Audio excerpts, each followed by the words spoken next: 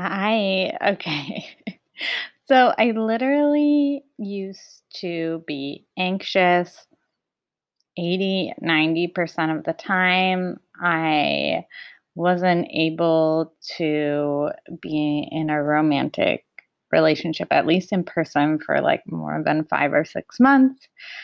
And I was kind of in this perpetual state of burnout until I found these somatic tools. I started applying them to my own life. They were so life changing that I got certified in it.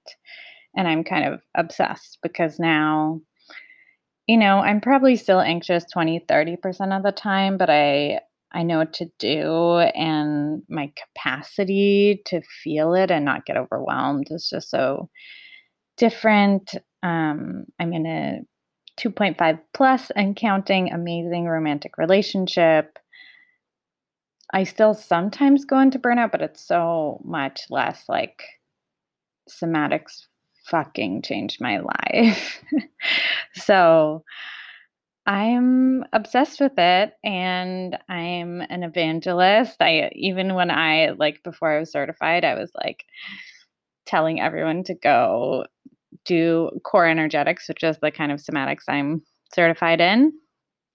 And I want to get it into the hands of as many people as possible because it was so life changing for me. So, the program I studied in is a 4-year program and still exists. There's one in New York, there's one that I get to teach in and help out at in Montreal, the Montreal Institute of Core Energetics. But for coaches, healers, therapists, folks who want to add some advanced somatic tools to your repertoire, but you don't necessarily want to do a 4-year program, I am introducing the Advanced Somatic Technique Certification. It's a 6-month program where you'll learn these tools. You'll get them into your own cells because the best way to learn these techniques is to get them into your own cells. But you'll also learn how to apply them for clients. They're super effective for anxiety. You can even work with trauma without talking about the trauma because it's stored in our cells in our nervous system. So you will get everything you need to start using them with your clients. So, if you're interested in that, be sure to head over to brynbamber.com and you'll learn everything you need to know. Okay, sending you all the best vibes, and let's get into the episode. Welcome to the Trauma Informed Witch podcast, where we'll talk about patriarchy, mental health, creating money and abundance, and how to live a life that feels rich and that is rich. Let's go.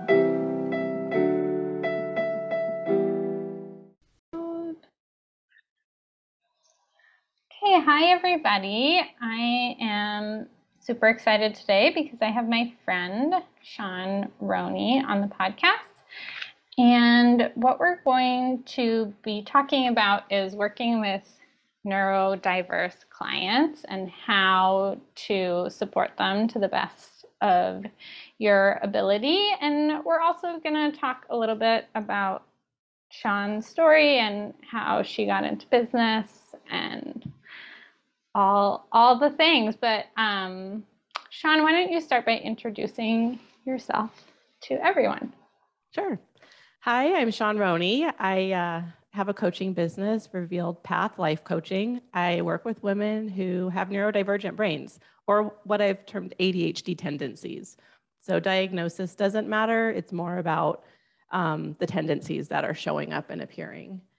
And let's see, I've been doing coaching for about 5 years now. Love it. Love the creativity of the people that I work with. Lots of entrepreneurial brains as well. Yeah, awesome. Well, why don't we start with, I'm just curious. I don't think I know your whole story. Like, what was your career before you were a coach? How did you find coaching? What drew you to it? Like, how did you become the coach for women with ADHD tendencies? Yeah. So I had a very divergent path to coaching, which makes sense now in hindsight, right? I'm like, oh, it all fits together. Um, like the long and short of it is I was a serial entrepreneur. I majored in Mm. child development, early childhood education. Uh, I noticed a lot of children that struggled even back then, right? I was in that industry for 15 years and worked as a director and would notice like teachers that had challenges with children in classrooms. And my perspective at that time was always like, let's look at the environment. Let's see, like, it's not the child's problem, right? It's not their fault. We need to look at the environment and see how it's impacting them and affecting them and take responsibility for supporting them to the best of our ability. So I think that's the lens that I started with. And then after that, owned a number of businesses, everything from a dance studio, like literally a brick and mortar dance studio, a furniture repurposing business with a business partner. We had a shop and a location. I did baby sign language. I had friends I would run into, and what they would always say, like, what are you up to now? Like, what are you up to these days? And I was kind of like, huh. They're like, it's so cool. You're always doing something different. At one point, I had a website called Variety, the Spice of Life, because I tried to embrace the fact that I was a Jane of all trades and had many interests. Still didn't quite know what was going on. I had gone back and talked to my middle school as a presenter with a group of peers, and we all brought presentations to help support middle schoolers. And my topic was, it's okay to not know what you want to be when you grow up, because I didn't. And I was like, 40. Yeah. And so I think as far as like what brought me here, when I was 40, my son was in middle school, and we were looking at kind of what was going on with him and attentions type of things. And as his doctor was talking about ADHD and some of the tendencies, my brain just lit up. I was like, oh, like this kind of sounds like me. I could relate to so much of what he said. And I think that was the first little like, oh, there might be something to this. And then I started Googling, and then I got a coach, an ADHD coach specifically at that time. It was about 12 years ago. And I was diagnosed inattentive ADHD. So for those people that don't know, there's 3 types right now. And so the first type, I won't say primary type, but the first type, the type that often people are most familiar with, is hyperactive, impulsive. And so that, you imagine 12-year-old boy, it's kind of the vein that, ADHD came out of, and it's expanded. But like the kid that has so much energy, can't sit still, always bouncing in the classroom, can't keep their hands to themselves, lots and lots and lots of energy and lots of impulsivity. That's the first type. The second type is inattentive. And inattentive, think like daydreamy girl in the classroom, kind of her mind floats off while the teacher's talking. I'm being very stereotypical because this is just like what we used to think, right? Back in the day. Either gender, doesn't matter. You can be diagnosed with any type. So I just want to make that really clear. My son was also diagnosed, I want to say, inattentive type as well. And then there's combined type, where you have a little bit of both. So you have that impulsivity, hyperactivity, and you have the inattentive type of symptoms. And so that's, I think, when I discovered my diagnosis, started working with a coach, actually ended up doing some work for that coach. And then when she opened a certification program, I ended up going through her ADHD certification program to help others like me. Oh, cool. Okay. Yeah. And then you went to the life coach school sometime later down the line. Yes. And then about 7 years later, 2018, I was certified through the life coach school. It really connected the dots between like executive function challenges and how much mindset, which is what I learned from the life coach school, can really have an impact. It can exacerbate symptoms or help dial them down. Right. Right. Yeah. So everyone listening, Sean is double certified. Woo woo. And also I have so many thoughts about being certified, right? I'm like, nope, it's fantastic. And so many people helping the world in different ways. Yeah. Yeah. And you don't need a certification to help people. Totally. Absolutely. I think that's true too. Yeah. So you basically found out you were ADHD through your son in some kind of way. I did. Yeah. And that's really common because there is a genetic component. So like if a parent or a child or a grandparent has some of the tendencies, there can be a genetic component. And so it makes sense now in hindsight as well. Mm-hmm. So if someone thinks, you did this like very brief description of the different types, but if someone thinks that they might have ADHD, what are some of the things they could look out for, or just can you name a couple of the things that are kind of common if someone's listening to this and thinking, oh, maybe I did daydream a lot as a kid, or I was super hyperactive as a kid? Yeah. So absolutely. I will just kind of preface it by saying tendencies, like they're on a scale, right? So all of us, to some extent, will experience these tendencies at one time or another. Mm-hmm. So when we're talking about it actually being a diagnosis, which you need to get through a prescriber or a doctor, it's happening more often every single day and really impacting your day-to-day living. Mm-hmm.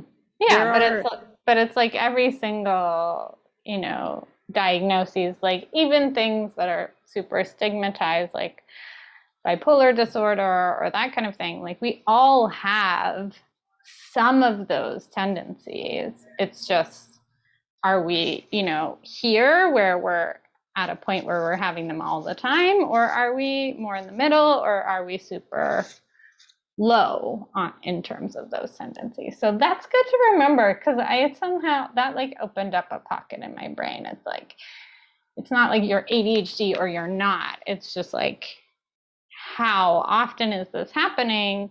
And then at a certain point, you could get diagnosed if you wanted to, but you don't necessarily need a diagnosis.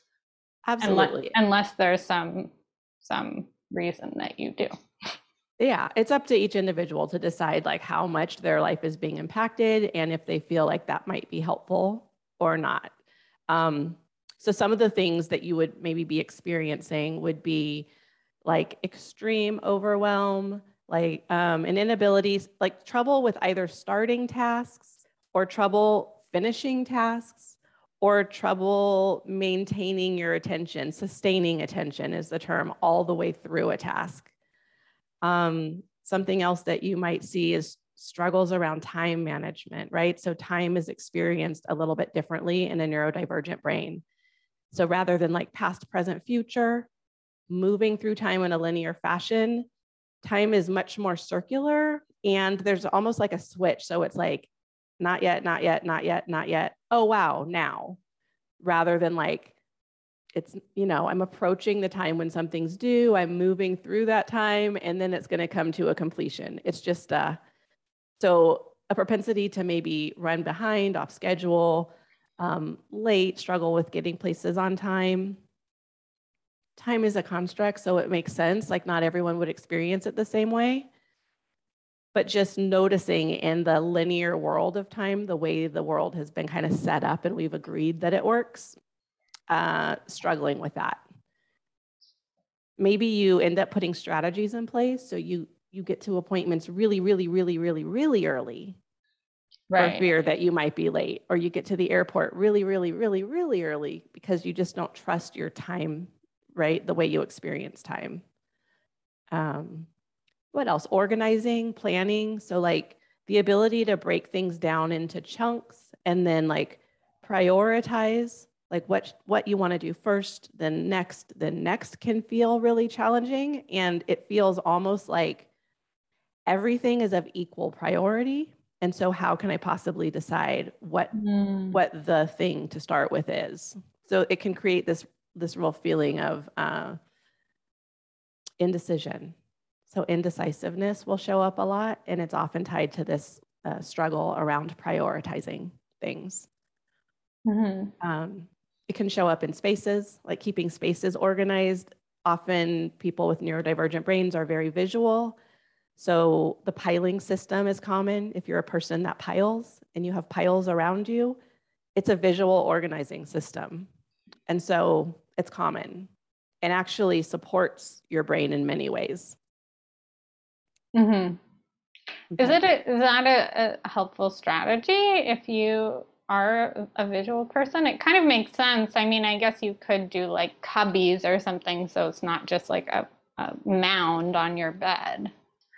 Yeah, I don't know that I would call it a strategy, but I would say if your brain is doing that, like to allow that to happen because it's doing it for a reason.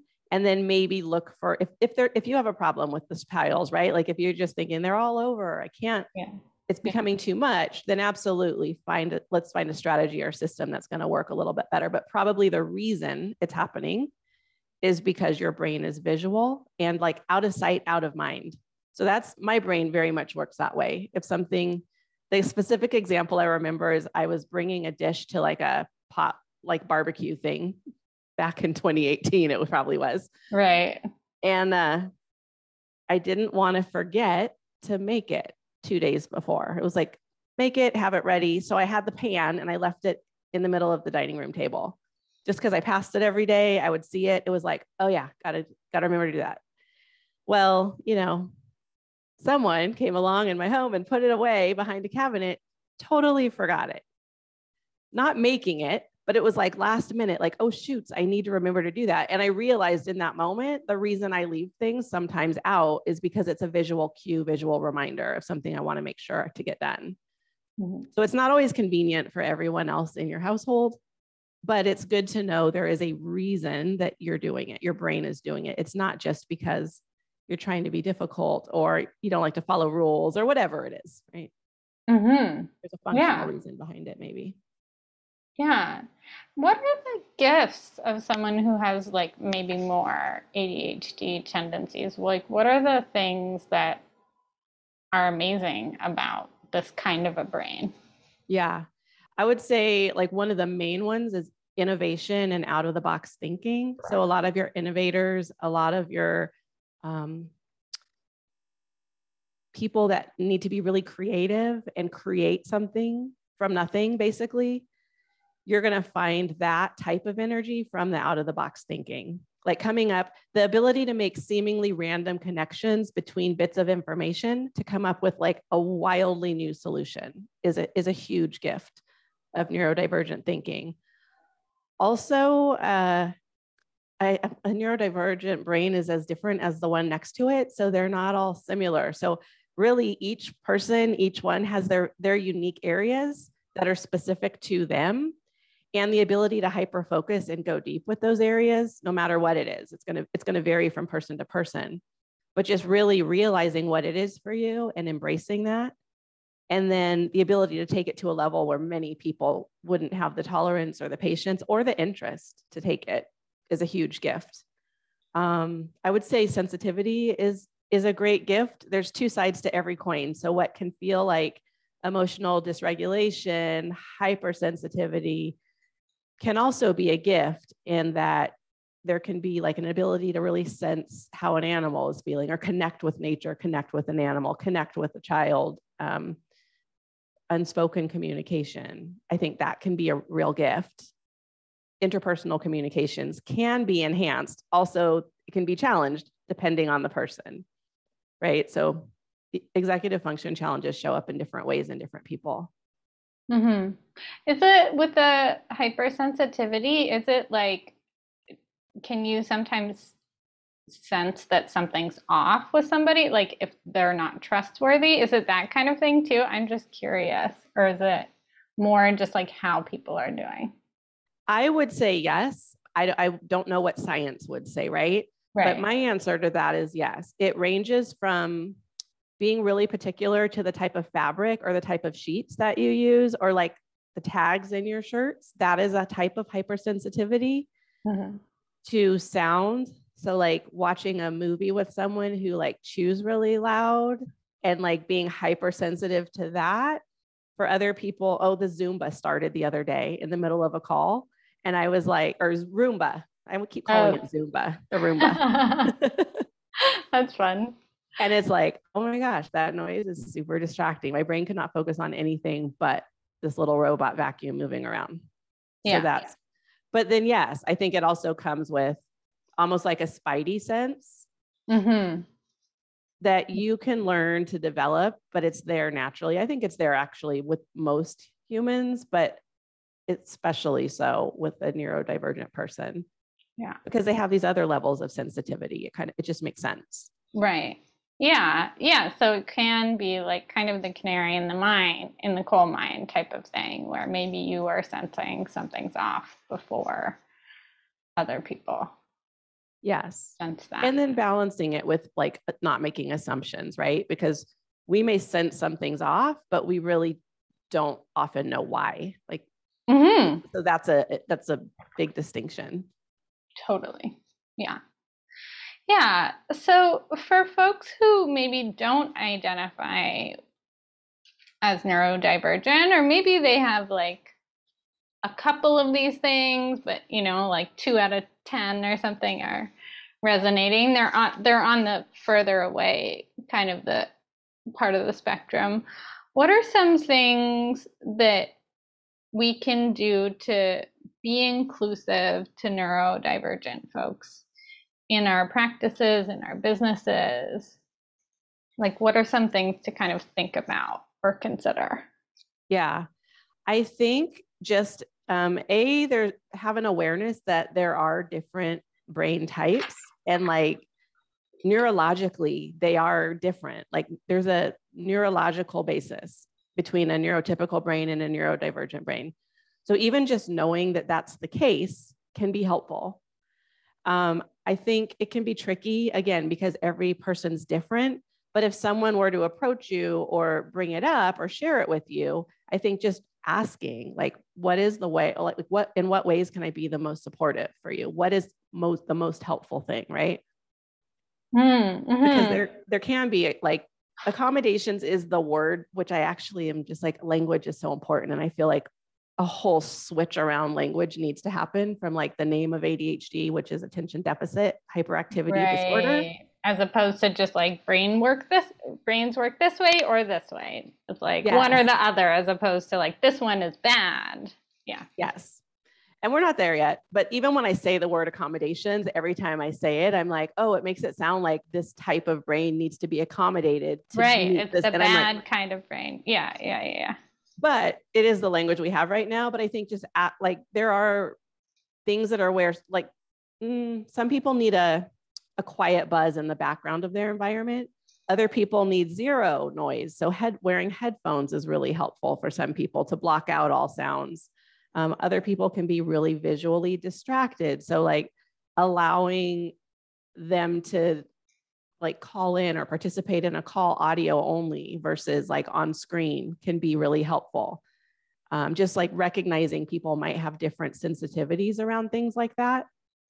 And it goes beyond different comfort levels. Like really it's how can you best support them so that you're like optimizing and supporting their brain's ability.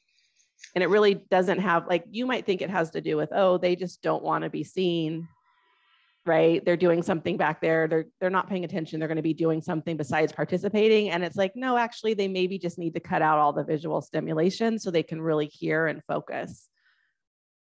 And realizing that both are possible. So I think asking is really important. Yeah, it's funny. This is actually bringing up something for me. So I had a diversity, equity, and inclusion expert kind of just audit different parts of my business. And one thing she audited was my intake form. And I added some questions. I kind of changed, I had kind of one of those classic intake forms that was like, what's your relationship with your mom and your dad, as opposed to like acknowledging that not everyone has a mom and a dad, and there are different caregiver kind of configurations, and adding some questions about the experience of the patriarchy or white supremacy, or all of these things, but this is kind of bringing up for me, maybe it might be helpful to add a question around accommodations, or finding a better word for that, but to say, yeah, do you identify as neurodivergent? Is there anything I need to know about that? Is there anything that can support you in our sessions? With that, to kind of add those questions right at the beginning, and then it's already, for me anyways, and anyone else who does an intake process, it's already kind of built in. And so you don't have to remember, like for me, I don't have to remember to kind of ask or bring it up, and the person doesn't have to self-advocate either. They don't have to say, hey, like, I'm this and I need this, to just kind of build it into the structure. So that's super helpful. Yes. And it might take time to come out, right? Because there is a lack of trust around the system when it comes to revealing, coming out in a way, right? As like your brain type and who you are, because morally there has been a tendency to really highly value qualities like punctuality and extreme productivity and all the things, like, which also is like, a result of a lot of systemic conditioning. Yeah. And so I think just realizing it might take some time for that to come out.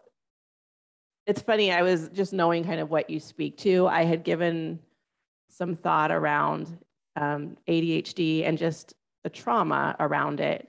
Yeah. And what's interesting about it, and I think it ties into what we were just talking about, is that it's like, it's unknown. I think a lot of time there's just a lack of awareness. Yeah.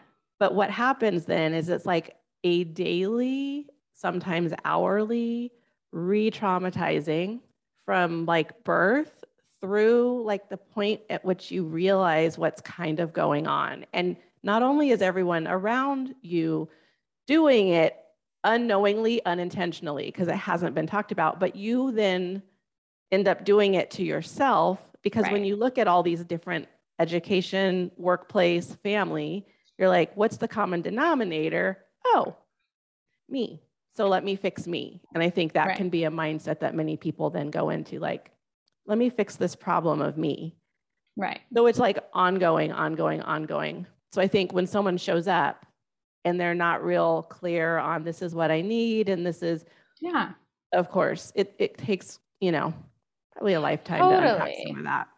Totally. And I think there's parallels to like coming out of the closet as being queer, like I identify as pansexual, and it's been a whole journey of going in and out of the closet because of, biphobia and all the things that come with that identity. And and so it's like, do you want to disclose or not? If you know, and then sometimes you don't know. Yes. So to kind of take the time. But what the idea I like about putting it on the intake form is it kind of says, I'm open to talking about this, even if they don't know what it is and they don't realize it, or they aren't feeling safe to disclose. Absolutely. To know that like there's a tiny bit of awareness, even if it's not a full awareness, and there's an openness to figuring out what will work. Yeah. Absolutely. For the person. And I think that is so true too. It's kind of like the parallels I'm thinking of are like internalized homophobia, or like internalized, like patriarchy or white supremacy or whatever, all of these systems of oppression that impact marginalized folks. It's like, oh yeah, I must be unorganized, or I must not be thoughtful because I'm late, or whatever. All of these thoughts. Whereas I'm kind of seeing how the mindset piece is super important too, right? For the work that you do. Yes, because the thoughts and beliefs they typically come with are the ones that they have obtained based on the conditioning that they've been surrounded by. Right. So it's like, let's like look at that through a little bit different lens and really understand what's been happening. And then let's look at how you want to choose to think about it. Are you like open to the possibility that it's not you? Yeah. It's maybe like the way we've all been kind of thinking that is impacted. Yeah, and just like the way the world is set up right now, which I'm reading this book called Do Nothing by Celeste Headley, I think. And it's all about how like work didn't used to be hourly. It didn't used to be as like by the clock, like and by the hour. And it used to be like work used to be like you make a pair of shoes and then I pay you for the pair of shoes and however long it takes and whatever time you start and whatever time you end, that used to be kind of the norm for work. And if you're a farmer in the summer you work more and then in the winter you work less and you rise with the sun and you kind of have this visual reminder that the sun's up or the sun's down. And it was really like the steam engine and then factories subsequently that have created this like kind of obsession with time, or this society that's very time focused and how many hours and are you late or are you on time mentality. So it's interesting to just even think about that and Yes. and how that was created for like people working in factories to try to get the most out of people in factories. And like, is that even helpful? Right. Now? Absolutely. Like, I'm just thinking about that, and I don't, when you listed the neurodiverse characteristics, I identify with a couple of them, but the majority I don't. So I don't think ADHD is, I'm super strong in that area. But, I'm even thinking about like time and our obsession with it. And just Yes. like, how do I want to relate to this thing? And how do I want to relate to work? And yes. And all of I that. think what happens is for a neurodivergent person, there tends to be like, if we're looking at a bell curve, when it comes to like tolerating conditions or tolerating situations, often someone who has a neurodivergent brain will kind of get in that factory situation, or present day work life is kind of become the new factory, right? Totally. And they will then fall this side of the bell curve on like tolerating conditions and like overworking because they're trying to overcompensate for what they maybe believe are their deficiencies, their imagined deficiencies is the way I like to talk about it. And employers often will see that and through a lack of awareness, take advantage of it. I mean, sometimes intentionally, sometimes not, right? But I think just knowing there's this tendency to like overwork, to try to make up for the slipperiness of time, to try to like over deliver for what they think is maybe wrong and how they don't measure up to their coworkers. All of that is just really good to be aware of. Yeah. Yeah. And I'm kind of seeing, I don't know, like I keep seeing these parallels between like, I think that's also common around folks socialized as women because they're kind of, not listened to as much. And when they try to speak up in the meeting, they're not heard, or even, there have been all these little experiments where a man and a woman change email signatures, and just like the intense impact of whether your name appears to be female or male. Totally has happened with me. Oh yeah, around a name, right? So it's so fascinating to like catch different reactions. Yeah. And so it seems like this is kind of on par, with a bunch of other different marginalized identities where it's like, or like you have to work twice as hard to be half as good, and all of these kind of adages or things that are documented by research as well. It's not just like folklore. It's like if you're from a marginalized group, you work harder to still be valued. And, Mariko Gordon, who I've had on the podcast before, and she's a money genius, and she worked in, I don't know, managing billions of dollars of money, whatever that's called. Yeah. She worked like investing, like venture capitalism or yeah, in the financial industry. I think it was like people's like retirement funds and stuff, and investing those. Yeah. But she was saying that corporate America in some ways is like run. It's like so profitable because of all, and she was talking about women, but I would kind of extend it to all marginalized groups that are overworking and getting underpaid and not asking for raises and all of these things, which allows there to be, which is one piece of the puzzle, right? It's not the only. Yes, absolutely. Piece of the puzzle, but it's one piece of why, there are these super rich folks at the top sometimes, or these corporations making a lot of money, and then but the employees maybe not all getting properly compensated. So yes. Interesting to think about how all of these things fit together. Yes, so parallel. And like the intersectionalism of like sexism, racism, right. Genderism, ableism. So sometimes, right. If you have someone coming who has like stacks, like, right. Seriously, like some are, Black, female, neurodiverse. Yeah. I mean, however they identify, like some have, 4 or 5 stacks deep when it comes to oppression. Yeah. It's just, good to be aware of. Yeah, and it's going to exacerbate that.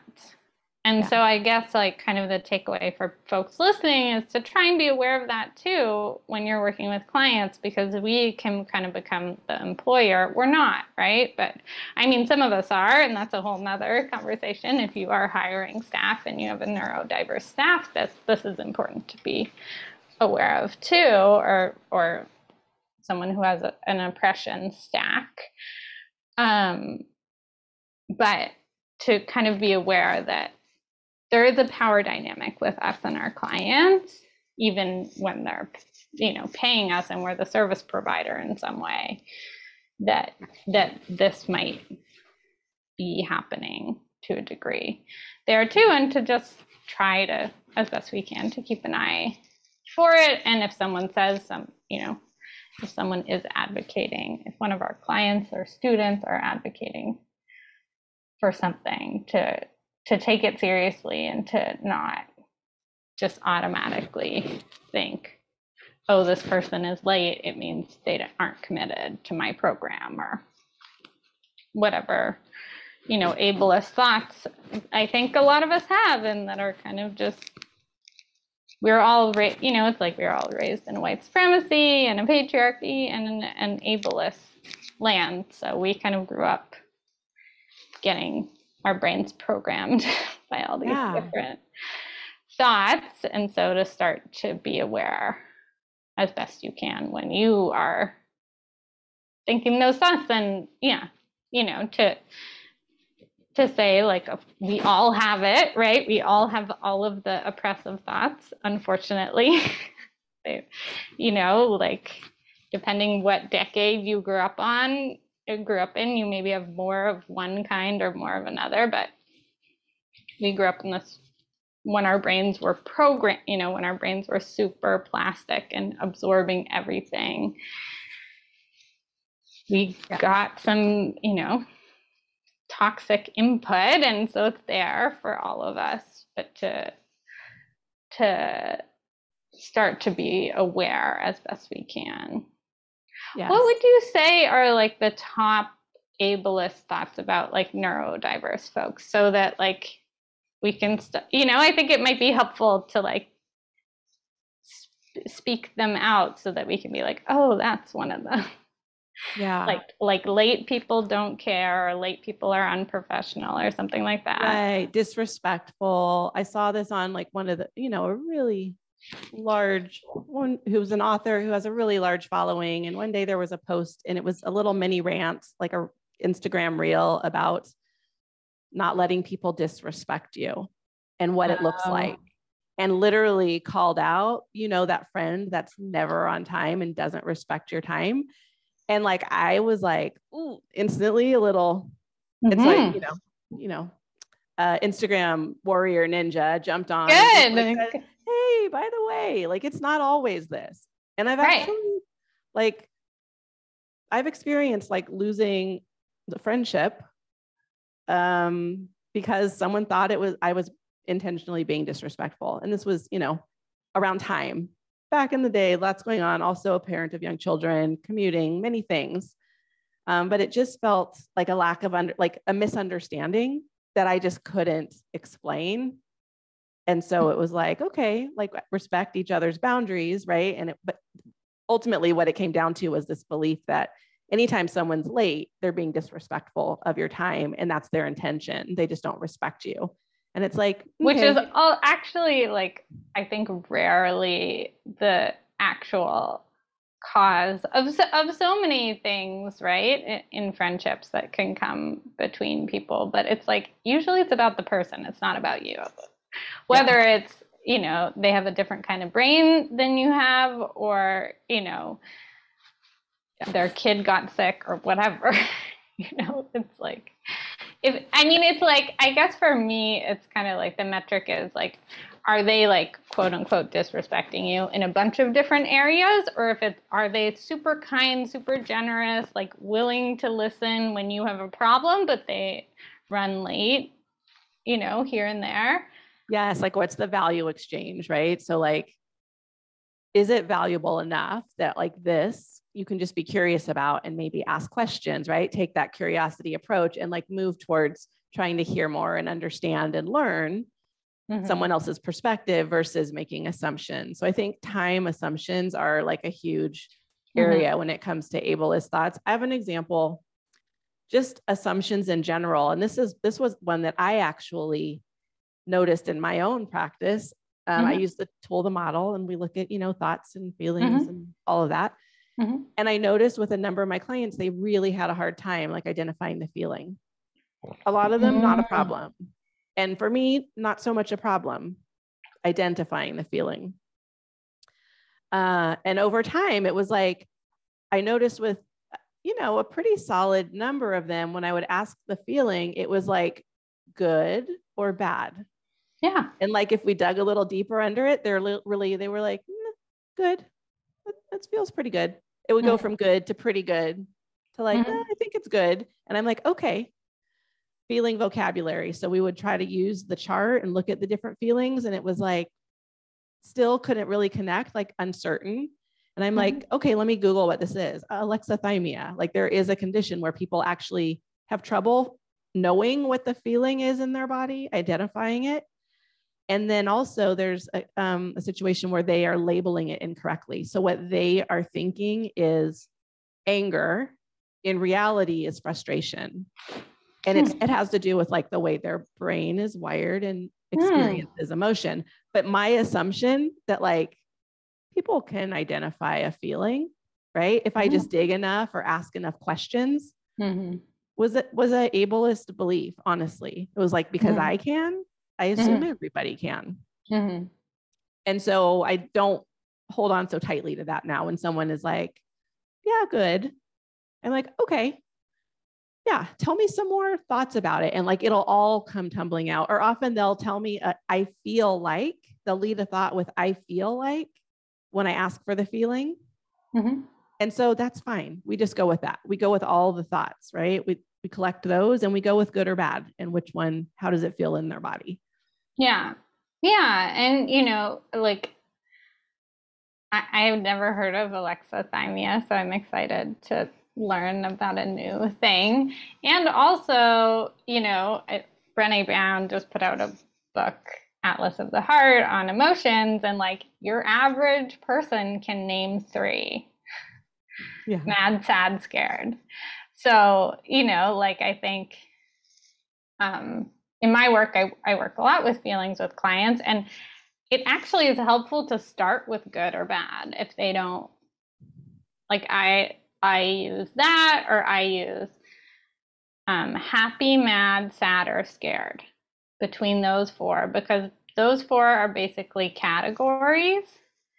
And so once you start, like that can be a starting place, which I actually recently had someone who is neurodiverse say that was super helpful for them to just have. They said they get overwhelmed sometimes when someone's just like, how do you feel? What emotion? And so to just have like, okay, if I have to pick one of these, it feels the closest to that. And when I started doing the core energetics work that I do, I think I didn't know what I was feeling at all. So I guess it's a condition that we want to be aware of, but it's also a muscle that can be built. And maybe it can be built even if you have the condition, and maybe if you have the condition, it's much harder to build the muscle. I don't know enough about Alexa. I sometimes am like, can we side access the feeling? And for me, that's like comes in the form of music. So like I can literally control my emotions sometimes with songs, like certain songs, like, right, bring out a certain feeling. So I think that's really helpful. Also like commercials or TV, like I love Broadway musicals. I was thinking about this. I'm like, oh, because they have the ability to like bring out such a range of emotions. I'm not logically thinking, oh, I feel happy. I feel excited, but I can feel the roller coaster ride of it when I'm like watching. Right. So yeah, music was a tool for me when I was kind of building my emotional intelligence, because I was I didn't know what was going on inside me. And so I knew if I was listening to Ani DeFranco, I was mad. And if I was listening to Sufjan Stevens, I was sad. Like it would literally be like I would put on different like albums in my headphones, and then I'd be like, oh, I don't want to listen to this. And then I'd be like, I want this. And then that, depending on like this, the singer's tone or, particular album, it's like, oh, I must be angry because I'm really into this music that's kind of angry. So that's a super good tool too. Are there any other like kind of ableist thoughts that you can maybe, speak so that we can, try to notice them when they're coming up in our brains? Yeah, I think it probably has to do around like organizing, like a clean desk means blank, fill in the blank, like be curious about that. Or like an organized space means like, what does your brain come up with, right? Like, what do you make it, what do you make those types of things mean? Someone who is like really well emotionally regulated, like they can manage their emotions. What do you make that mean? I think, right, there's tendencies to believe like there's moral judgments made around all of those things. And so I think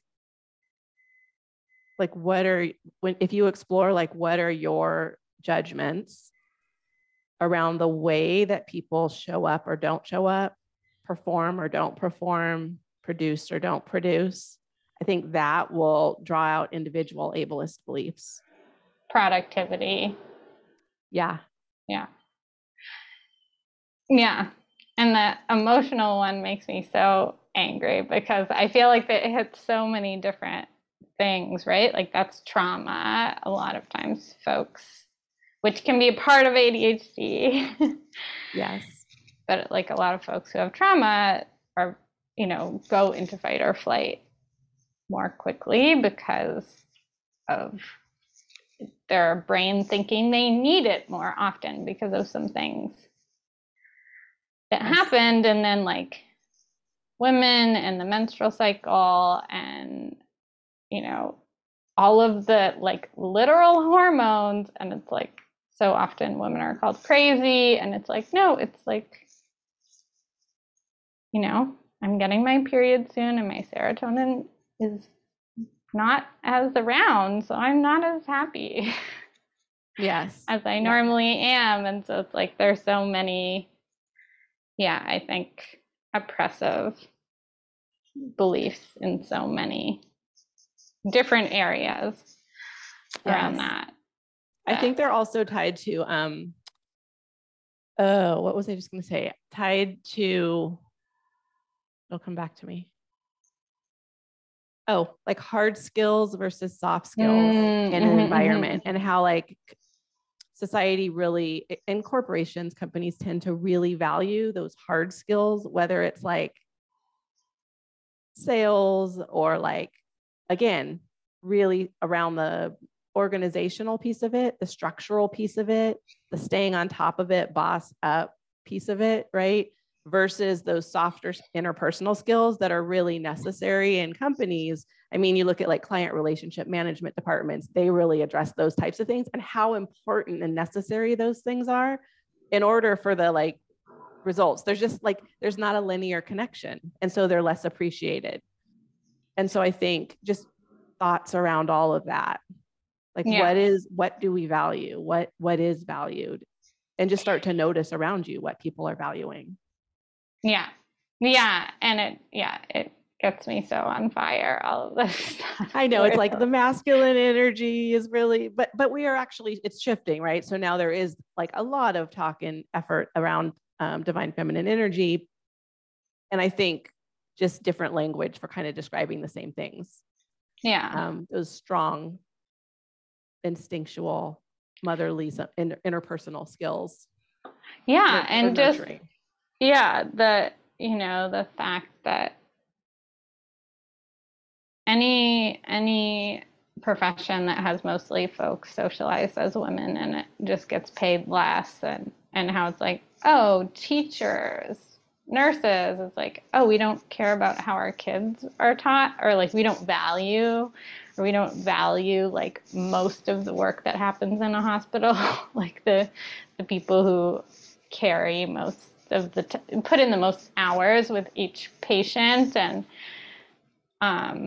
even I loved Brooke Castillo's episode where she interviewed her admin assistant, and she was like, I pay this woman a lot of money because if I show up at the airport and I have the wrong link to my boarding pass in my calendar, like that really impacts my life. So I'm going to pay this person a lot of money because I want her to be amazing, and she is amazing. But it's just classically secretaries or assistants are not valued or paid, which was just so interesting. It's like so many things that we just assume are the gospel truth. It's just like, oh, yeah, why do we not give a shit about soft skills when, the company will fall apart. You will not make any more money, or it'll be much harder if you don't have like good HR and good like mentorship of different employees and good client relations, like all of those things. And I think it's realized because people will be brought in to take care of those things, like kind of the duct tape to make sure that like it's there, but often not as highly valued. Yeah. And so, yeah, unfortunately. Well, if people are loving all of your different thoughts on this and they want to follow you on social media, or if someone is thinking, oh, maybe I do have ADHD tendencies, or they know for sure that they do and they want to work with you in one of your programs, how can people find you, connect with you? Yeah. So my website is revealedpath.com. And you can get information there in regards to how to work with me. I have a monthly membership program you can check out. I also have program Coachland. It's an experience for coaches who are neurodivergent that I'm super excited about. It's a gamified experience to help them build their businesses. So keeping in mind, it's kind of flipping the script on how a typical environment is set up and setting it up entirely with neurodivergent brains and minds. So you can learn about that on my website. And then on Instagram, it's probably the place I'm at the most on social media. Shawn.Roney is my handle. Well, thank you so much for coming on and sharing all of your, years of experience in this field and your personal experience as well. And helping everyone be a little bit less ableist. Yeah. Got to keep spreading the word. That's it. Thank you for having me, Bryn. Super fun to talk to you. Yeah, so good. Okay, bye, everybody. Right. I'll talk to you soon. Okay, did you love that episode? Did you love everything we talked about? If you did and you want to learn advanced somatic techniques to use with your clients that come from an intersectional feminist lens, this is at least the only somatic certification that I know of that specifically has a component of diversity, equity, inclusion-informed somatics, trauma-informed somatics. So you're using these tools in the most helpful way possible for all of your clients. The advanced somatic certification is for you. It's 6 months. It's specifically for coaches, therapists, healers, EFT, whatever you do. If you want to add these advanced somatic tools to your toolkit, you have to check it out. You can learn more at brynbamber.com. Somatics is the most life-changing thing I have ever done, applying these tools to my life. So I am obsessed. I want to get them into your hands. I want to get them to your clients because people need this shit. People need to heal. And these are some pretty deep, profound tools. So brynbamber.com to learn more. Okay. Talk to you next time. Bye.